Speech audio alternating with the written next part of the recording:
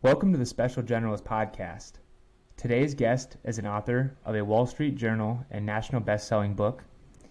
The title is Ultra Learning: Accelerate Your Career, Master Hard Skills, and Outsmart the Competition. Scott is well known for his online blog, started in 2006, where he writes about learning, productivity, career, habits, and much more. He is known for pursuing unconventional challenges to modern and traditional methods of learning and development. For an example, he once took an entire 4-year MIT computer science degree online in just under 1 year. His range varies from language learning, portrait drawing, and more. His book includes dense research and the principles to coined ultra learning. I'm excited to welcome Scott Young. Oh, thank you for having me. It's great chatting with you today. I am going to give Instagram's algorithm its due. It put me on to some of the small images you post and the corresponding podcasts that go along with those. And I've been listening to them as I've even built out the idea of what I wanted to do with this podcast and Instagram page. The purpose is to explore what makes the individual trying to learn multiple domains but also have a dense understanding to be able to be competent in them.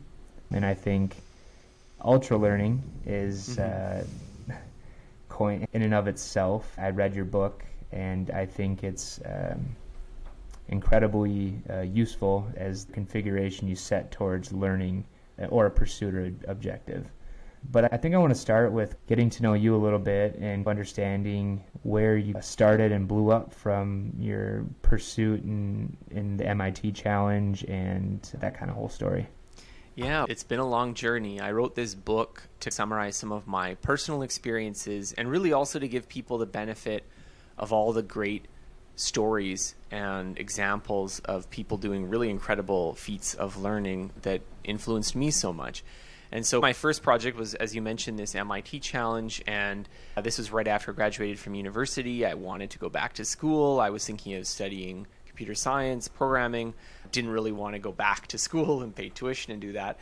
And MIT actually posts a lot of their classes, one of the best, most elite institutions for technology on the planet. They post a lot of their classes for free. Now, this is not the same as getting an MIT degree or get MIT credential, but the idea was if you can learn a class, you can watch the lectures, do the final exam, maybe you could do something that was close to what an MIT student would do if they actually went to MIT. And so this was my project. And initially, the focus was just going to be on passing the final exams. Later, I also added the programming projects too, because it didn't seem quite fair to do a computer science degree without doing the programming projects. Which is applied science. You got to know how it's applied. But given that this was a bit of a stripped down approach, it wasn't like I had the group assignments, I didn't have the labs, I didn't have essays or PowerPoint presentations. I decided to kind of compress the timeline a little bit, so I focused on doing it in 12 months. And that, as you mentioned, was one of the projects that kind of gave, I guess, my little claim to fame right now. That's what got me a little bit of notoriety. And then after that, I followed up with another project where I went with a friend, and we went to 4 different countries to learn 4 different languages. So we were in Spain learning Spanish, Brazil learning Portuguese, China learning Mandarin, and then finally South Korea learning Korean. And the sort of crux or method of that project was when we would land in the country, we wouldn't speak in English. We would speak only in the language we were trying to learn to each other and to people that we would meet, with a very narrow range of exceptions. And so that meant that virtually the whole time we're speaking this language, and we certainly didn't reach a level of like perfection in any of the languages that were there. But I think given most people's aspirations for learning a language, which is to be able to have conversations, make friends, actually interact meaningfully with people, we did a pretty good job, I would say. We were able to make friends, interact meaningfully with people in 4 different countries. And so that was also another, I think, eye-opening experience for me, because the stereotype we have of language learning is that, okay, you spend 2-3 years in school and you don't remember any of it, and then you travel there and maybe you remember how to say hola, and that's about it.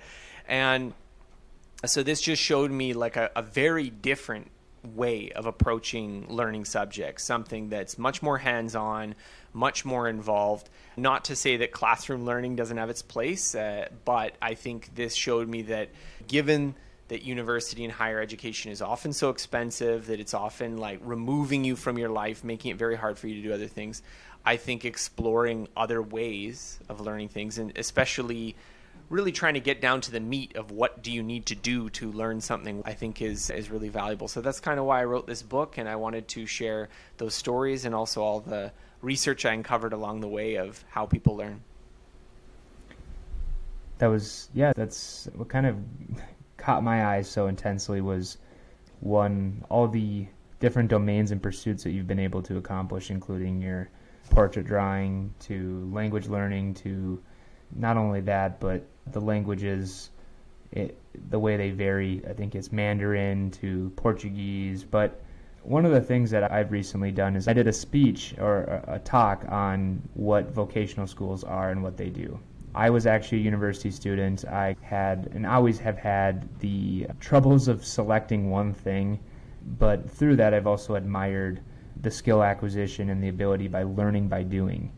I think you highlight this extremely well, and I think when you were talking about the difference between learning languages versus learning them in the actual environment that they basically came from, instead of learning the things evenly or learning the theory of everything evenly, you actually learned the nuances and the things that are highly used and repeated, so you became much more acclimated with actually how the language is used versus how it should be in theory, right?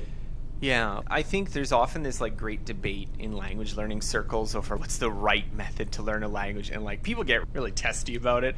So there's this whole group of people that are very much focused on input, so you have to you spend lots of time listening and don't try to speak too soon because you're going to make mistakes and you're going to calcify bad speaking habits. There's the whole group of people that argue the total opposite, that you should speak immediately from the very first second you start learning. There's people who hate school-based learning for language, people who love it. So my point is not to say that there is a universal strategy. Clearly there isn't. People have learned to learn languages many different ways.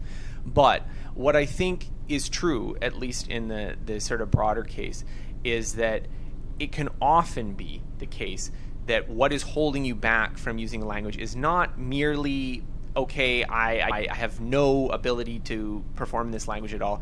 It's that you're not actively using it in any way. Whether that's listening, whether that's reading, whether that's speaking, you're not using it. And there's sort of two factors there. One factor is that without using it, you don't really practice a lot of the stuff that they cover in school.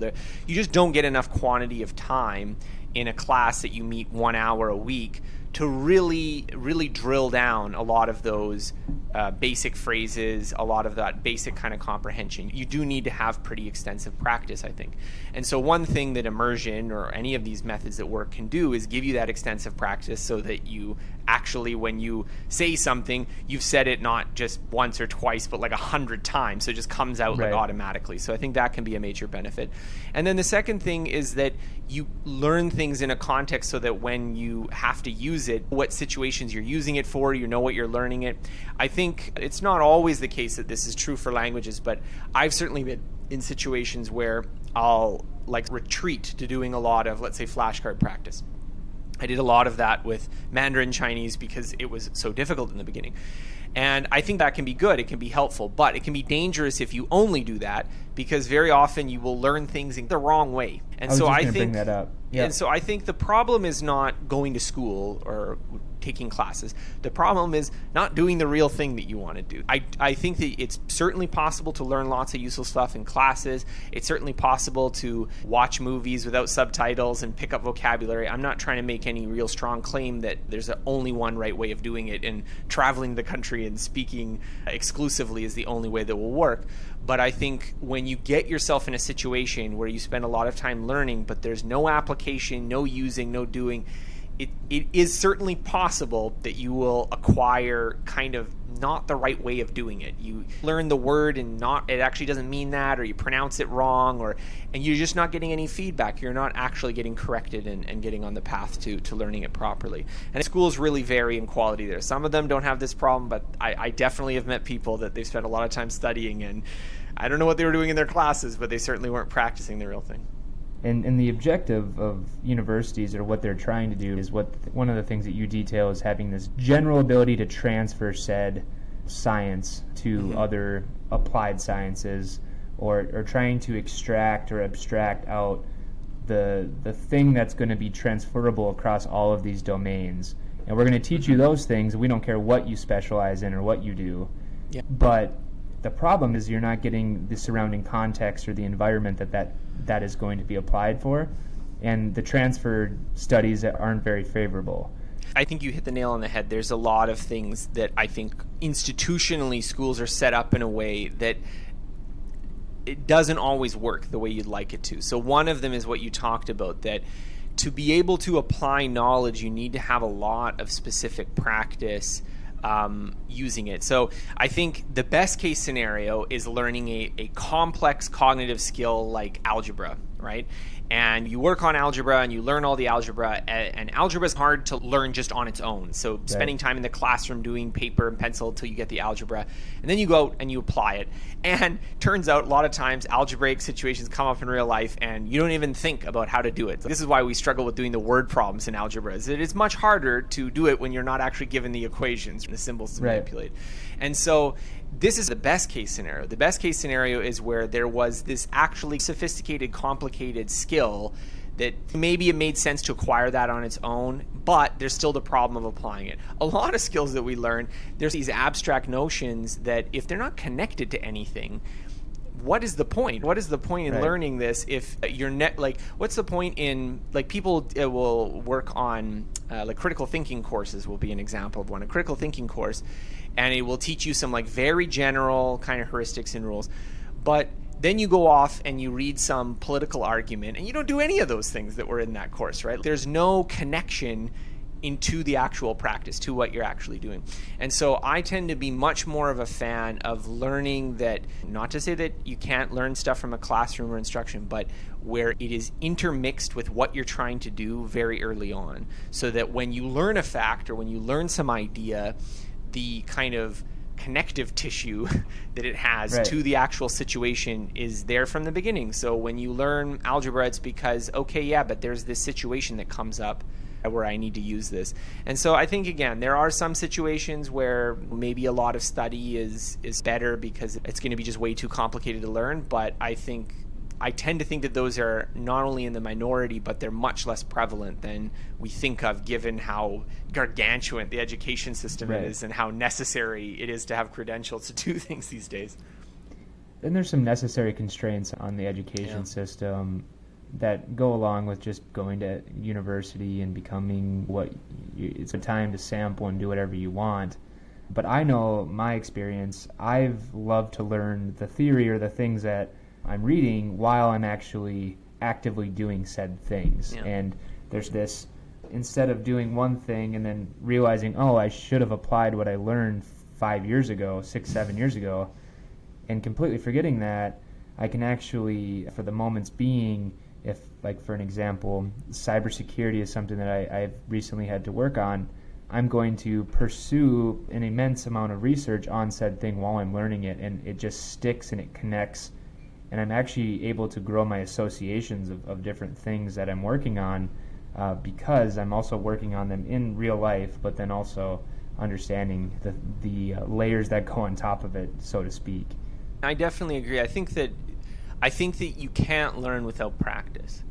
You can't learn without feedback about whether you're applying the concept correctly. I think instruction is very important. A lot of times people struggle with things because they don't know how to do it. However, instruction and materials and resources are the one thing we don't have in short supply right now. If you want to learn any skill, there's a million YouTube videos of the person doing it. There's thousands of tutorials, thousands of courses. That's not the bottleneck. The bottleneck is doing the practice, applying it. It requires work. It requires putting yourself through that. So I think that's something that's very important, and it can get missed in a sort of, if you think of learning mostly as reading or mostly watching things, I think that can be misleading because it omits how important practice is. It omits how important it is to work through problems and apply them and stuff like that. Right. You have the idea, and I see this a lot in construction as well. So if you think about, on one hand, you have the architects, engineers designing and developing said plans for this building that's getting constructed. And then on the other hand, you have the actual laymen, the actual practitioners or the contractors building said thing. And there's always this like tension between these two groups, because subcontractors will go, those guys don't know how to design a damn thing. Because in theory, those are all the things that should be applicable to that said thing. But in real life, there's so many more variables to account for. And until you've actually put them into practice or executed them, there's a disconnect in the handoff there. And it's getting better and better with that. And that's what the general contractor kind of tries to facilitate. But I see it commonly that is a similar instance. And not to derail the conversation, but I do think this reality versus like the theory abstraction, we create a set of blueprints because it's an abstract representation of what we want to execute in our plan, and then we also specify out the materials, all that stuff. But through that, there's also the other side of the execution. And it's just interesting how the industry is adopting so rapidly. For an example, we can touch on apprenticeship. I didn't think I was going to derail into this, but no worries. Masons are, you can't, the labor shortage is extensively moving forward, and that comes down to the lack of apprenticeship programs, the lack of individuals actually selecting trade skills to be the basically centerpiece of their careers. And masonry is now being eliminated as a scope of work in most buildings. And the worry of mine is that now you have all these unionized subcontractor specialties, all these specialized work with great skill, and it'll just get eliminated on the front end through the planning and the theory, right? I'm a big fan of apprenticeship. I think that apprenticeship is certainly like the best way to learn skills that have a large manual component, or that involve a lot of, you could say, tacit know-how. Like you have to know the right way to put the bricks there. There's probably some theory that you could learn in a book, don't get me wrong, but if you're not doing any of the laying of the bricks, I don't understand how you would probably learn that skill. But I would argue that apprenticeship is underrated even for really cognitive and abstract skills. Like I think that's how you become good writers. It's how scientists become good scientists. They go get a PhD. What do you do in a PhD? Well, it's mostly an apprenticeship. You work under the master. The master is the head of the laboratory. They help you, give you advice on your projects and give you feedback and tell you what's wrong with your experiments. And like, it's essentially a master-apprentice relationship, but it is this sort of elite level of cognitive work. I think the reason we've gotten into this situation is that apprenticeship, there's two reasons. One is that apprenticeship is inherently more costly than let me print off a textbook and hand it to you and get you to fill out a pencil and paper exam. So there's cost reasons why we've shifted so much to classroom-based learning. Much cheaper to teach, to scale, and to do that. Even though Yeah. college is super expensive, it's definitely would be more expensive to get everyone 4 years working under a master in an employed firm and this kind of stuff. But the second reason, I think, is just that we've created a lot of bureaucratic hurdles and licensure requirements and things like this that sort of by their nature require this kind of formal testing environment for their own justification. So if the sort of pencil and paper test is what's easy to administer, and the pencil and paper test is how you get the licenses, and that's how you prove you know what you're doing, then it creates this gravity towards a type of formal study in a way that maybe isn't representative of the craft. Now, this is we're getting into like really in the weeds here, but one of the things that I noted when I was doing my language learning project is that there is a bit of a divergence between the kind of studying I was doing for what was my actual purpose, which was to have conversations and travel and do that kind of stuff, versus if I was trying to get a language certificate. Now, this isn't to say that language certificates are bad or even that there's some obvious better way of measuring it, but simply that once you start learning for the test, you start modifying what you're trying to learn to fit that test format. And so a really good test has like pretty good overlap with the actual skill you need. But I think the more the pencil and paper test just simply can't test the things that you really want them to test, they start to diverge. And so I think that language learning, there's some good language tests that like, yeah, if you're this level of a language, it's probably pretty good. The studying you do to get good at the language test isn't so different from what you might do to get good at the thing that you're trying to do. But there's definitely pursuits where I think that can be the case, where the things that you are measuring in the test are not really that related to what is actually used in practice. I feel like a lot of university classes are like that you teaching a subject with a bunch of abstract skills, you can't actually test people on applying it really that much. And so you test them on whether they can solve tricky logic puzzles that are related to the idea, which is not really what you do in practice. So I tend to be more a believer in apprenticeship, hands-on learning. I think that certainly we live in a world where you need credentials, but that's my bias, is that I feel like there's a lot of weird things that our educational system creates, maybe because of its institutional incentives that are not really in line with the best way to learn things. I don't know about this might be my personal bias, but yeah, a lot of the individuals that I know that go to university, one, they go because it's the norm to do, but then also they're going to get the credibility to say that they've gone through said university at said thing, and aren't actually actively learning. They're not actually going to consume as much knowledge from what is incredible professors and individuals. And don't get me wrong, there's tons of people and resource within these universities to get from. But I think people are going there to do their chores and get their credibility and then move on and move into the workforce. And then they find out that, one, they never got any at-market-ready skills. Mm-hmm. They just went through the process to get some more of these abstract domains or ideas, and they really don't know how to apply them. So when I spoke at the vocational school, I said everyone kind of skips over the skill acquisition, and they just go to these theories or these abstract ideas or learning about the ideas instead of actually making them more applicable. And I just encourage, I said there's nothing wrong with starting out with a skill and then broadening and learning the philosophies and everything else that comes with that. That's a really good point too, because I think this is something that I sometimes get in debates about, where I talk about this kind of idea of directness and active practice and stuff, and then you get the kind of like, but are you really saying that if you didn't study this I think people who study it for years do better than someone who has no experience. And it's like, of course, if you spend years studying it, you're going to know more. Someone who doesn't know anything. That's not really the question. The question is, should you spend years studying it before you do anything of any practical value if you apply it anywhere? Like, the question is not like, is it important to learn the grammar of a language, or is it important to learn the vocabulary, or is it important to learn how like a language works on a theoretical level? Yeah, of course, it's important. I like learning that stuff. But the question is, should you spend 8 years doing that before you have a conversation with someone? And I think just my own opinion is that the way we've set things up, people either institutionally, because it's like you need to do that 4-year degree before you can even do anything related to the field, or personally, just I'm going to spend 8 months on Duolingo before I even attempt to have a conversation.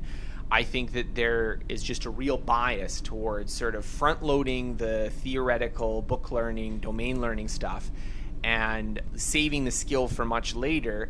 And I think this creates a lot of problems. One of the problems of it is that essentially when you practice a skill, you're turning knowledge into a more durable form. So when you've just read a lecture of something and there's some idea in your head, is different from when you actively practice it. When you're using it a lot, when you're using it, it becomes fluent. It's something that you can just use, and that is a more durable, lifelong memory.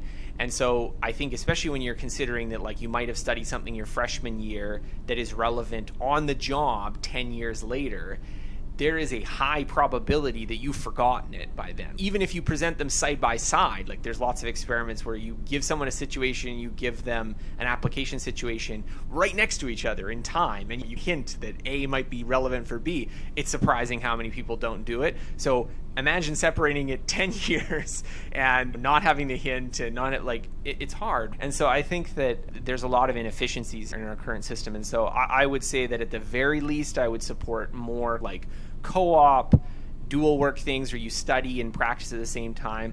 I think it would be more humane for students because they'd be doing something that's actually meaningful, like apprenticing at the jobs that they want to get good at, as opposed to just studying. Some students really like studying, but lots of kids hate it, and it seems unfair to force them to do all the studying before they can do any actual practice. It's super interesting, the note you said earlier, which apprenticeship actually costs more economically, but is the area in which you hear the master to apprentice argument to say this is cheap labor, when in all reality, if you have a good master, you are learning an immense amount for getting paid, which is inversed a little bit. But I think that it's an interesting point to at least say. Well, the history of apprenticeship is really interesting because I was digging into that for this sort of new book topic I'm working on, and it's fascinating because, first of all, just how this was how, people acquired skills. Like the modern education system is like surprisingly recent. It was only the Prussian military system ended up like this idea of universal 20 years of education that we all go through is crazy. This is very, very recent. Now, I'm not to say that's not important. I think literacy and arithmetic are important, but it's very recent. And the apprenticeship was how we actually got good at the craft skills that we were doing for millennia.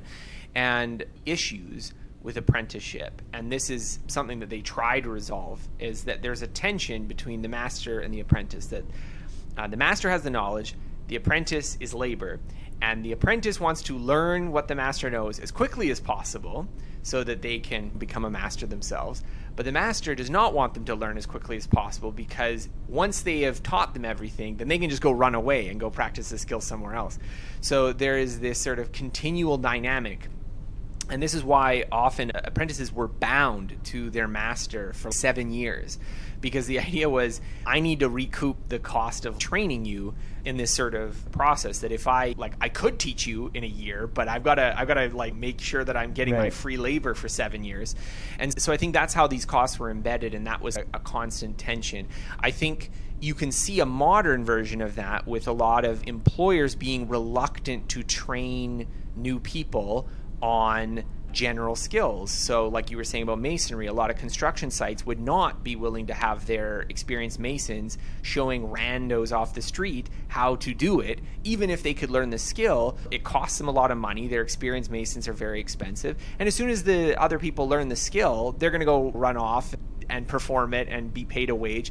So they're not going to recoup that investment. So I think that's one of the things that can be, it's not an insurmountable challenge, but definitely we've seen a shifting in many ways because of like people changing jobs frequently and stuff, to the idea that, well, no, you need to know how to do your job before we'll give it to you, and maybe a little bit less on at least the general trainings. You can certainly be trained to do the specific job. If you work at McDonald's, you'll get trained to do that specific job, but it's harder to teach general skills that way. Yeah. I was going to ask, as far as most apprenticeships fall now aligned with like specialty domains. The master is an expert in a narrow field, and they are then taking the knowledge that they have once learned through either trial and error or from their mentor, and then passed it down to the next, which is interesting when you're talking about general skills. And the entire premise of this podcast is playing on are general skills applicable, things like writing, speaking, arithmetic, just those base foundational level things, and trying to converge on different domains and or find Scott Adams dynamic of trying to find areas in which you can either converge, or you can try to identify which is important. In my mind, I think this aligns really well with your experiment piece and then your directness piece, because directness is learning by practice, in which you understand what is working and what isn't, that expert in a narrow field. And then experimentation is actually identifying, okay, I have two options here. I'm going to diverge and try to play with these multiple areas in which I'm trying to find the best solution. No matter what, you're figuring out what works and what doesn't. But I think there's something to be said about individuals trying to obtain breadth but also depth. I want to hear what you think on that. Yeah, I mean, breadth and depth is a very interesting question. So, as I said, there's a lot of research on transfer that shows that just learning one subject does not usually help you that much for learning a totally unrelated subject. And that the degree it helps is usually because they have overlapping ideas and facts. So, learning physics and learning math overlap because they share a lot of the same math. But right. the kind of idea that's really, I would say, dominant in cognitive science right now is that what we learn from situations tends to be much closer to specific facts, specific procedures, specific discrimination, specific concepts. Like the grain size is much smaller, I think, than a lot of people naively think. And so this suggests that this definitely weighs in favor of specialization, because if you need to master A and you need to master B and they're two separate amounts of work, then that's a lot. But I think there's also a place for what you're talking about, where often it's the sort of union of particular skills, or it's some sort of combination of things that is productive. So it doesn't mean that like the key is to only have one very particular narrow specialty. Sometimes being okay at one thing and being really good at another thing, you can find some opportunity that requires the intersection of those two things. So I think there's a little bit of a difference between the sort of acquisition of knowledge, which again has this sort of specific character, and maybe you could say the application of knowledge or the usefulness of knowledge, because I definitely feel like it's definitely beneficial to learn lots of things. I definitely like learning lots of skills. I think that that's generally good. But I also think that given any particular objective you have in life, the sort of starting point is directness. The starting point is figuring out, okay, what is the thing that I need to get good at to do this? Yeah, no matter what, you're basically starting from zero there and playing as you immerse yourself into said environment and need to understand. That's how we originally started to learn.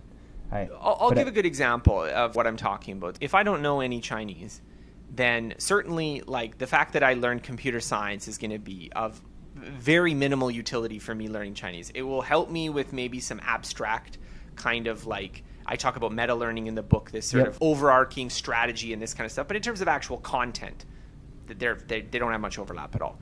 But if I were a programmer and then I also learned Chinese and then I found there was a programming job where I had interfaced with a Chinese company, it'd be good that I knew both of those skills. So I think there's definitely a benefit to learning lots of things, because oftentimes situations come up where, I can use this skill that I've learned before. And that's certainly been the case for me. And so I don't want to suggest that everyone become narrow specialists, but in the case of learning computer science, you got to focus on practicing and learning computer science. In the case of learning Chinese, you got to focus and practice on learning Chinese. You can't expect that doing all the computer science practice is going to help you with your Chinese just through some sort of magical ability of learning or something like that.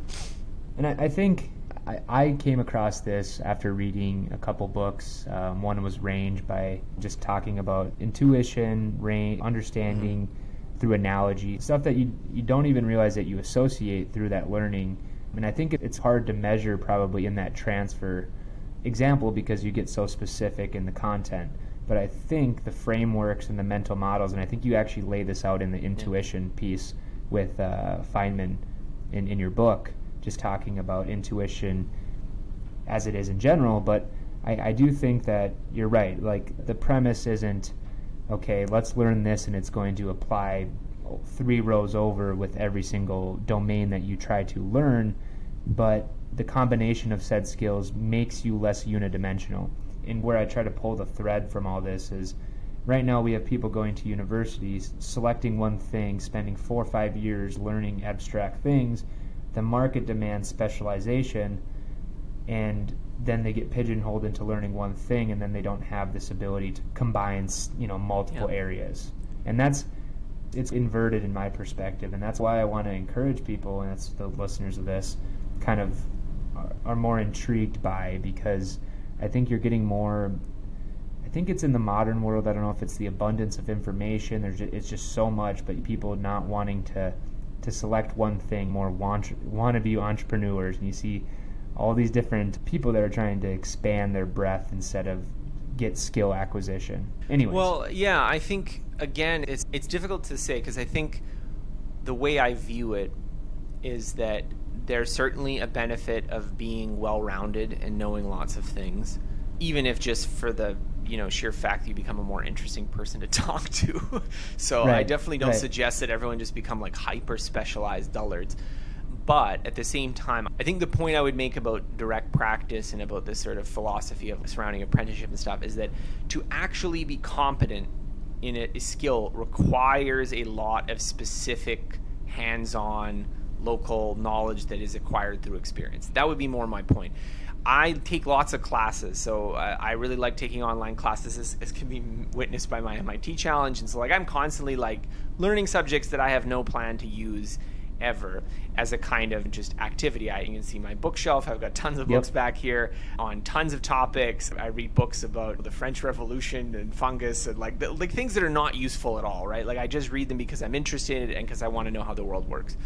That being said, if I wanted to become a historian of the French Revolution, or I wanted to become some researcher who was using fungus to cure cancer or something like this, I'm going to need to have a lot of very specific hands-on kind of knowledge. And so I think the doing component of it must be there. And I think the doing just involves a lot of specifics. It involves getting a lot of specifics right. I think that you don't just you don't become a good programmer just by knowing lots of computer science theory. The computer science theory can help, but you become a good programmer by doing lots of programming. And so this isn't to devalue theory, but just to say that if what you were doing was only learning, theories of computation and mental models and this kind of stuff, without the practice, without actually working through it and building it, you wouldn't get as good at it. And so I think that definitely I'm in favor of study and breadth and all these things. But I think the specific character of a lot of skills needs to be appreciated. Yeah, no, it's definitely a weird topic and thing I'm trying to map out and define because, and this is one of the reasons I want to talk to you, because I think it helps me understand it a little bit more. But there's definitely a tension between specialization and generalization.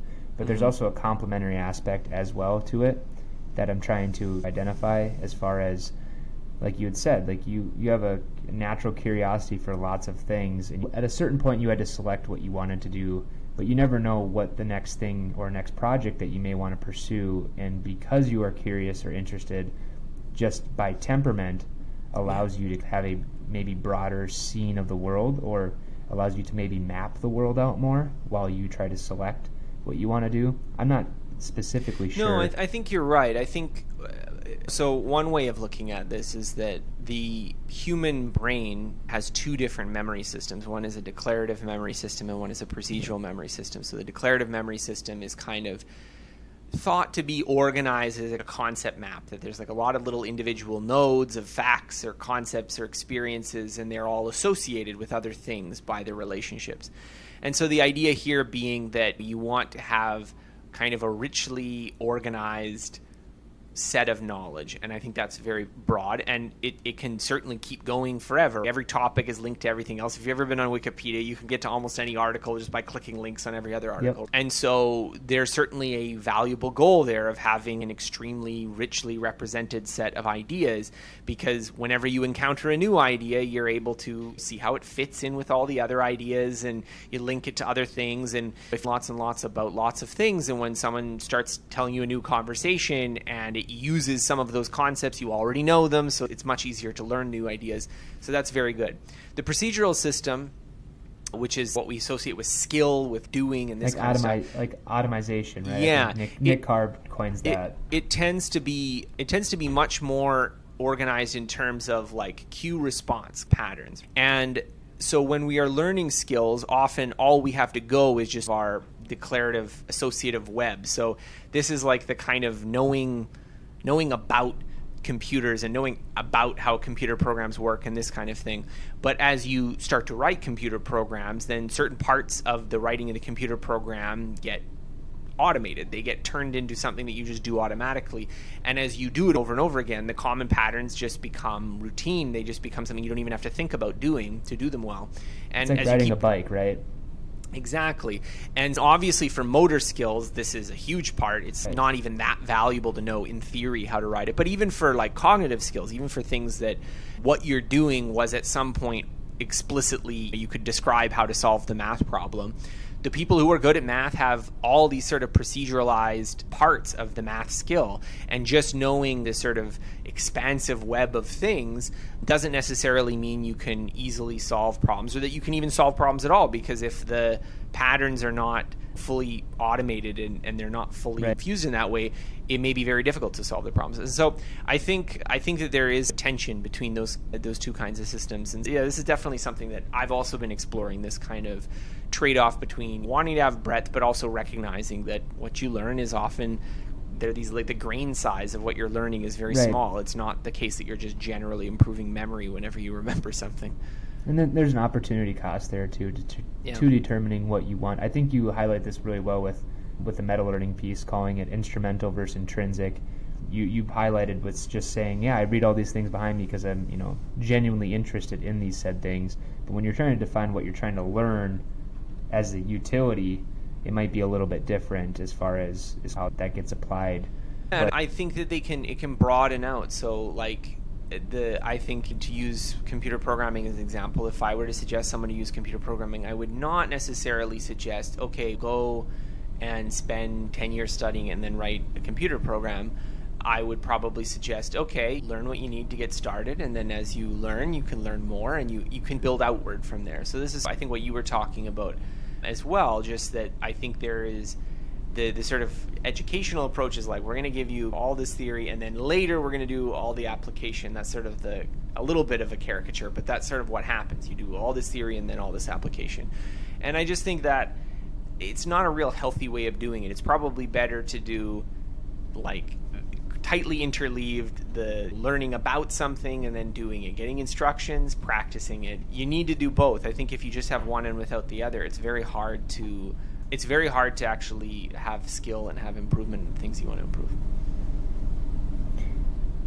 Another point that I think it has some tension that I try to figure out and think of is, I think what you have mentioned about the focus piece. I think right now we have this incredible abundance of contexts with the whole coined metaverse now. I see it everywhere. But one of the things that I think a lot of people, especially that are younger, their ability to shift context is so much more rapid than maybe older, or maybe that's just a part of what actually happens to you when you get older. But one of the things that I've noticed in contention with too much focus is this sense of myopia. And I've noticed this when I'm like really involved in set objective. I almost eliminate the context around me. And this goes back to this whole viewing the broader world and its context with whatever that set objective is. And almost as if it's like your eye when you're focusing in on something and you don't look at where that thing is placed around it. And that's that. When I was reading your focus, and that's always I always hear the proverbial focus up, quit looking at 5 or 6 different things. But I do like your point about interleaving and maintaining not too much, right? Like containing 3 or 4 subjects. Don't go after 100. You don't need to. If you think about the modern world and social media, you're switching through 1,000 topics, each an individual tweet, and it's superficial and shallow. Anyways, I just wanted to throw that thought out there. I think there's sort of 2 ideas there, which I want to tease apart. One is about how focused you are. And so this is sort of related to what you were talking about, like generalization versus specialization, but even just like the more you drill down into a very narrow kind of problem, you do miss the surrounding. There's all those interesting studies where the people are focusing on the players passing the basketball and they don't notice the man in the gorilla suit walking behind them. And that I think is just that as you control your attention to stay on one particular pattern or one particular task or objective, you do you do stop paying attention to the other things, and that's what it means to focus. And so I think there's trade-offs. Like the reason we have the ability to focus and the reason we get distracted is that one is not universally good. I think it's certainly the case that you need focus to do a lot of difficult mental work. So when the central problem is difficult, then I don't think it's the case that being really distracted all the time helps. Certainly you need to focus on it. But at the same time, if you focus on it and you have the wrong way of viewing it, or you're not seeing it right, you do actually have to step back to see what the pattern is. And so it can be hard in that case, if you're really focused on a problem, to see your way out of it. So I think this is often the case with people like myself. Maybe you're overanalyzing something, you're overthinking it. You can't break out of a pattern that you have. You're too close to your work almost. So there is this sort of tension between, let's say, diffuse and focused modes of thinking. But the other axis that I think is somewhat separate to what you're talking about, but I think is important, is about the effort involved in doing certain things. So my feeling about social media and this sort of switching is not even so much it's about switching. It's about you hit a surface level of a lot of topics, because to go deeper than that requires a certain amount of effortful engagement. And that can be focused, but it could also be broad. It could also be this sort of creative problem solving where you have to like try different things and figure it out. It's just that I think we have this sort of craving of novelty. We have this craving of stimulation. And so when information is packaged in a certain way, it's very appealing to our kind of innate hardwiring. And it's not that information's bad. It just means that other information is going to be relatively harder. And so I think that's one of the things you're seeing, is that it is easier to read tweets than a book. It's easier to read like a pop book than a textbook. It's easy. These are true. Yep. And so I think there's a related issue there about your effort, your ability to put in effort on tasks is related to your motivation to the goal, as well as the salience of whatever alternatives are there. And I think what's happened with social media and stuff lately is that the salience of the alternatives, they've just become like always on, always accessible. And so I think it does make it harder to pursue some of those deeper activities. So I think they're related ideas for sure. But I get what you meant. You split it apart. I get now what you meant by the different axis of what focus may be. It may be, as you're scrolling, it's the actual locking of effort onto that specific thing, and then maybe digging deeper into the effort to actually not get this superficial novel dopamine hit, but actually to lock it in place and dive deeper into it, like the actual action of said. So that is interesting. And I was... And you can tell there's a lot of these interrelated themes that aren't necessarily connected. That's just the way my brain thinks. No, but I agree. I think they're related. I think that basically, I think whenever you are in an environment, people are going to trend toward whatever is the least effort, most appealing kind of options, given their incentives and stuff. And to the extent that I'm writing a book or we're talking about things as a kind of counter to whatever we view to be like the dominant culture, then that's what I feel, is that like if the real easy things are the things you do a lot and the hard things aren't the things that you do, then it's like, how can I make it so that I'm more able to do some of the harder things and I'm going to be able to accomplish more? So I think that's a very general problem. It's not even just about this. I think it's how do you shift it so that you can read the books instead of just the tweets, and you can study a topic instead of just dabble in it and things like that.